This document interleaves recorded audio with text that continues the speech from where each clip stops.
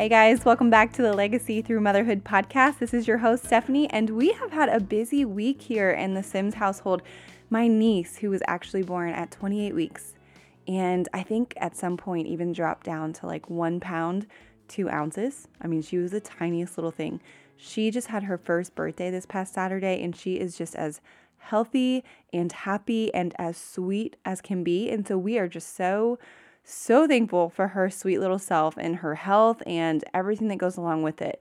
And we also had the pretrial for our foster daughter, and the court date for PC was set for the end of April. And that is basically fancy words to say that parental rights are being terminated and the county will take permanent custody of her. And from there, usually adoption is the natural next step.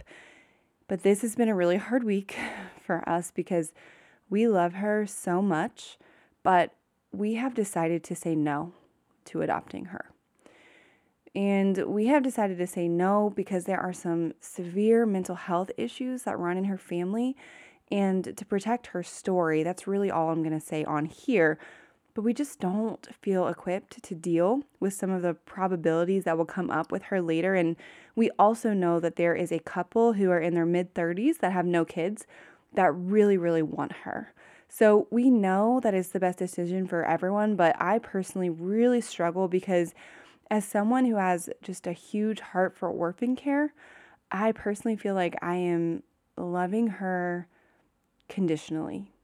But I know in my heart that my no is someone else's yes to have her as their daughter.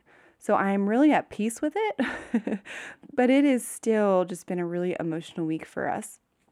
And my prayer for her is just that she knows that she has been loved and wanted and longed for by so many people along this process. And J. Warren Welch says this: "What if they only need you for a little while? Can you handle that? Are you strong enough to be their bridge?" In this case, with our sweet foster girl, reminds me of that quote or saying, whatever you want to call it. And we are really just the bridge for her.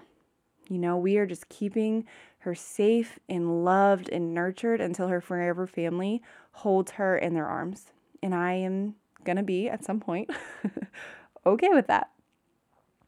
So that's really all the updates there are in the Sims household. But last week we talked about how to be a united front in our marriage. And if you haven't listened, I would really encourage you to go check it out. For those of you who did and have engaged in our community group, I have loved the vulnerability and the engagement this week. I have had so many women connect with me over areas they are struggling to find kind of a consensus on. And I think there's been some healthy discussion and healthy growth this week just among the different moms, whether you're in my community group or you're just texting me or you're sending me messages. I love to hear from all of you, and I'm just seeing so many of you guys take action, and I absolutely love it. And for those of you who are not yet connected, you can join our Facebook group, Legacy Through Motherhood, and I would love to have your voice. All right, so moving on to our topic today. This week, we are back to our cycle on mindset. This is our third mindset episode. That's crazy to me. But in the first two are actually some of my most listened to episodes. The very first episode outside of like setting the stage and what to expect is called The Battle for Your Mind.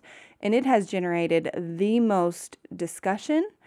And then the self-limiting belief episode led to a ton of just really deep conversations after the episode aired. It was all about our brain.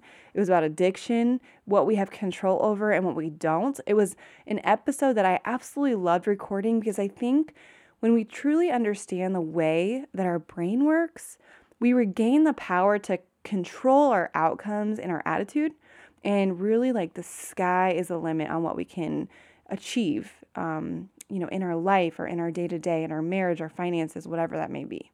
So today we are going to pick up on kind of what I teased in the middle of last week's episode, which was called Being a United Front in Your Marriage When You Don't Necessarily Agree on Things. And I went through a 7-step framework to work through when you and your spouse don't necessarily agree on a topic, whether that be big or small, in order to just present a united front in your marriage.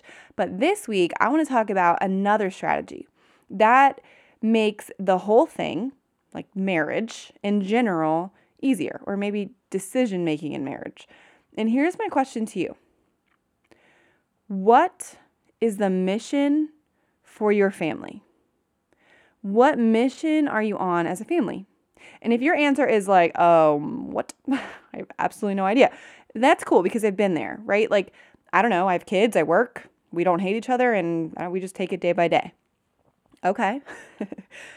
But how inspirational is that? Do you guys know what manifestation is or what it means? Because it's a word that I've been hearing a lot, or that it's a word that I've always heard. But I've just started to really think about how powerful it is. And to manifest something is to kind of bring it to fruition, or at least how I think of it. That's kind of what it means to me. It's kind of like saying, or it's kind of like the saying, what we think about, we bring about.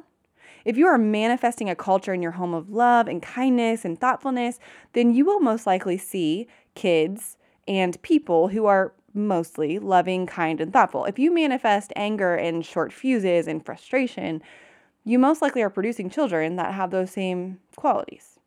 And the root of this word is basically that we have the power and the ability to manifest the life we want to live. We can create a culture within our own home, in our own family, and we can create a future and a livelihood of our family, or for our family. Which brings me back to my original question, you guys. What is the mission for your family unit? What are you manifesting in your home that you hope to see the fruit of later? If you haven't thought about that yet, I would ask you to consider thinking about it, because the truth is, we are all manifesting something, right? Whether or not it is something good, or it is something inspirational, or it's not. It really doesn't matter. You are manifesting something. So what is it that you are manifesting? I talked in the competition for your marriage episode about Justin and I always saying to the boys, first one in bed wins, or, the first one done with dinner wins. And we realized we were manifesting a culture of competition between our boys, and it was not healthy. And they would push and they would shove each other to get in bed first, or cry if they didn't finish their food first. It was ridiculous. And when we realized this, we pivoted. And you'll have to check out that episode to hear this whole transformation. But now we call ourselves the Sims team. As corny as that may be, it is what it is. But we manifest an environment where we all help each other. And so now they win, whatever, once everyone is in bed, or once everyone is done with dinner. So now it's an environment that encourages and supports, instead of, one that's self-serving and frustrating for them and for everybody. And now they will help each other, put toothpaste on each other's toothbrushes before bed, or, Noah might pick out pajamas for Graham, my 3-year-old, if he's, taking a little bit longer to get ready for bed. So now it's like a team mentality, not a everyone for themselves mentality in our home. And listen, do they still fight and argue and compete? Yes. But for the most part, we really try to strive for that. But on a bigger scale, Dave Ramsey says if you live your life on principle, then 99% of your decisions are already made. If you and your spouse can agree on the big things, then smaller things should be easy decisions. You shouldn't be living in that reactionary mode where you are constantly asking yourself, well, what do we do here? What about this? What about that? What about in this situation? Okay, but what if this happens? That's exhausting. Instead, y'all need to talk about some high level things. For example, one of our goals is to ensure the best education possible for our children. And we know that reading is so important. And we're aligned on this. So when we make decisions about preschool, or, me homeschooling, like I talked about in the last episode, or reading schedules, or whatever it might be, we filter it through the lens of what is the best education possible for our children. Now, that can mean a lot of things to a lot of people. Best education to us doesn't mean like the best private school in the area. I mean, where we live specifically, there are great school districts all around us, and we have chosen the one we are in for a reason.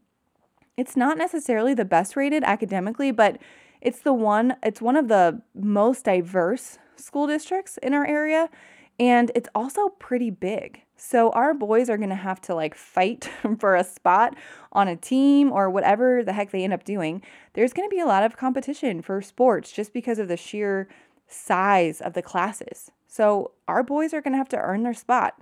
And we want them to be exposed to big competition throughout their, elementary, middle school, high school years. And the academics at this school district, they're still great. And me being a teacher, I feel confident that I can supplement anywhere that's needed. So this district is perfect for what we think a good education means for our family and for our boys and for our kids' future. With finances, we want to be debt-free and have the ability to make choices. We think it's biblical to be debt-free. Not think, we know. We know it is biblical to be debt-free, right?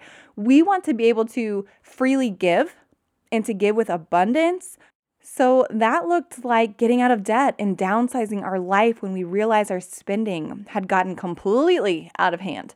And I'm going to actually walk you guys through our story of downsizing in a future finances episode because it is so doable, you guys. And I think our story is pretty normal to where, we both got good paying jobs, we got married, we kind of like upped the house, upped the ante with the house, upped the ante with the cars, student loans, like the whole nine. And then all of a sudden, this isn't everybody's story, but it is my story. I realized, crap, I want to be a stay-at-home mom and I can't quit because as a teacher, I carried the insurance and it was great and whatever. So we found ourselves like, shoot, we have like no margin. We have gotten ourselves in a situation where we can't make the choices we want to make because we haven't played our finances well. We made a lot of money, but that money was outgoing in houses and cars and student loans and bills and whatever the heck else, right? So I'm going to walk you guys through how I actually transitioned to be a stay-at-home mom. Even if that's not your goal, that's okay. And actually got out of debt when I was a stay-at-home mom on one income, okay? So I'm going to walk you through that because if you want to do it, you guys, it's totally doable. So for us, when opportunities arise with our finances, an opportunity to make a choice, it's usually a pretty easy decision. Typically, the question is it a priority? And is it something we have the cash to pay for? Is it in the budget? Is it necessary? Is it aligned with our bigger vision of being debt-free and giving abundantly? Does it take away our margin in our finances that we've worked so hard to get? We run things through this lens, you guys, because we have been at a point where, like I just said, we had two really good incomes coming in, but we didn't have much left over for anything else once all the normal bills were paid. So we will not ever make a decision that puts us back in that place ever again. It just will not happen. When it comes to disciplining our kids, we value that our kids are all different. So we don't agree on like a one-size-fits-all strategy, but overall we want our kids to understand why they did what they did, or maybe not why they did what they did, but why what they did was an issue. Why did it present a problem, right? And not just like be ashamed and punished for it and then not ever talk it through with them. So we really believe that discipline is a learning experience and a place to build relationships and just set up appropriate boundaries and authority within our home. So we run the way we discipline our children through that lens, right? It's a learning experience and it is a place where we set boundaries and we set up the authority and where that line is. So it would be good for you and your spouse to have a date night, or if you are single, have a date with yourself, or even possibly invest in a weekend together and just get on the same page on higher level ideals, I guess, in your family. And really the question is, so what do you want for your family when it comes to education? What is the best possible scenario? What about finances? What about your discipline of your children? What's the goal? What's the end goal of your disciplining your children? What about church? What about relationships? What's your end goal for health for your kids? What about their mindset? Right? What are your best case scenarios in each of those areas? If you could be like, if my kids could just really encompass or take away from our family the 18 years they live under our roof, if they could really take this away when in the health category, in the finances category, relational category, whatever, what would that be? And once you have that picture, now filter your daily decisions through that lens. I want this or, that at Target. Nope, we are getting out of debt because our goal is to have choices and to give abundantly. And the fact, this dollar spot at Target does not support that. So no. Hey, we're going to just skip our 20 minutes of reading tonight. Nope, because that is really important to our version of the best education possible for our children. We are not skipping that. We're going to skip date night this week. We're just too tired to whatever. No, because we value our marriage and know that time away, even when we're not like super feeling it, is good for us. I'll just do my affirmations tomorrow. It's cool. No, I have belief barriers that I need to work through, and that can only be done with consistency. So I will take the 30 seconds and do them today. I do not procrastinate. My kid just did something that really hurt their brother's feelings or their sister's feelings. Okay, let's talk this through with my child instead of just sending them to timeout and then forgetting about it altogether, right? So when you have clarity on the big things, the little things really begin to make decisions for themselves. And I personally made a mission statement for our family, and I really want to get it printed on one of those small wood design. They're basically white signs that have a wood frame around them, and they're big, poster size things. And I'm going to share our mission statement with you guys, and I would encourage you to sit down and make one for your family. So this is ours. And I may take some of these out for the final version that, we print out and put on our wall. But for now, here it is. It's a work in progress. In this family, we love God and serve people. We are loving, gracious, respectful, and accepting, never hateful. We choose kindness, joy, patience, and love. We are fully resourced to do all God has called us to do. That's, by the way, one of my affirmations that I say daily. We value work ethic, curiosity, servant leadership, contentment, knowledge, adventure, and each other. We take personal responsibility for our actions, and we lead by example. We value being excellent stewards of our time, our money, and our energy that God has given us. We pull our weight at home and always offer to help one another. We communicate freely with kindness and without fear or timidity because our family is a safe place for sharing. We are strong because we are rooted in God's word. We value courage over comfort. We are ordinary people empowered by the Holy Spirit doing what Jesus did wherever we are. We give to the needy, look out for others, include everyone, and we stay humble. We have fun together, we stay grateful, we laugh, and we protect each other. We choose collaboration over competition and cheer each other on every chance we get.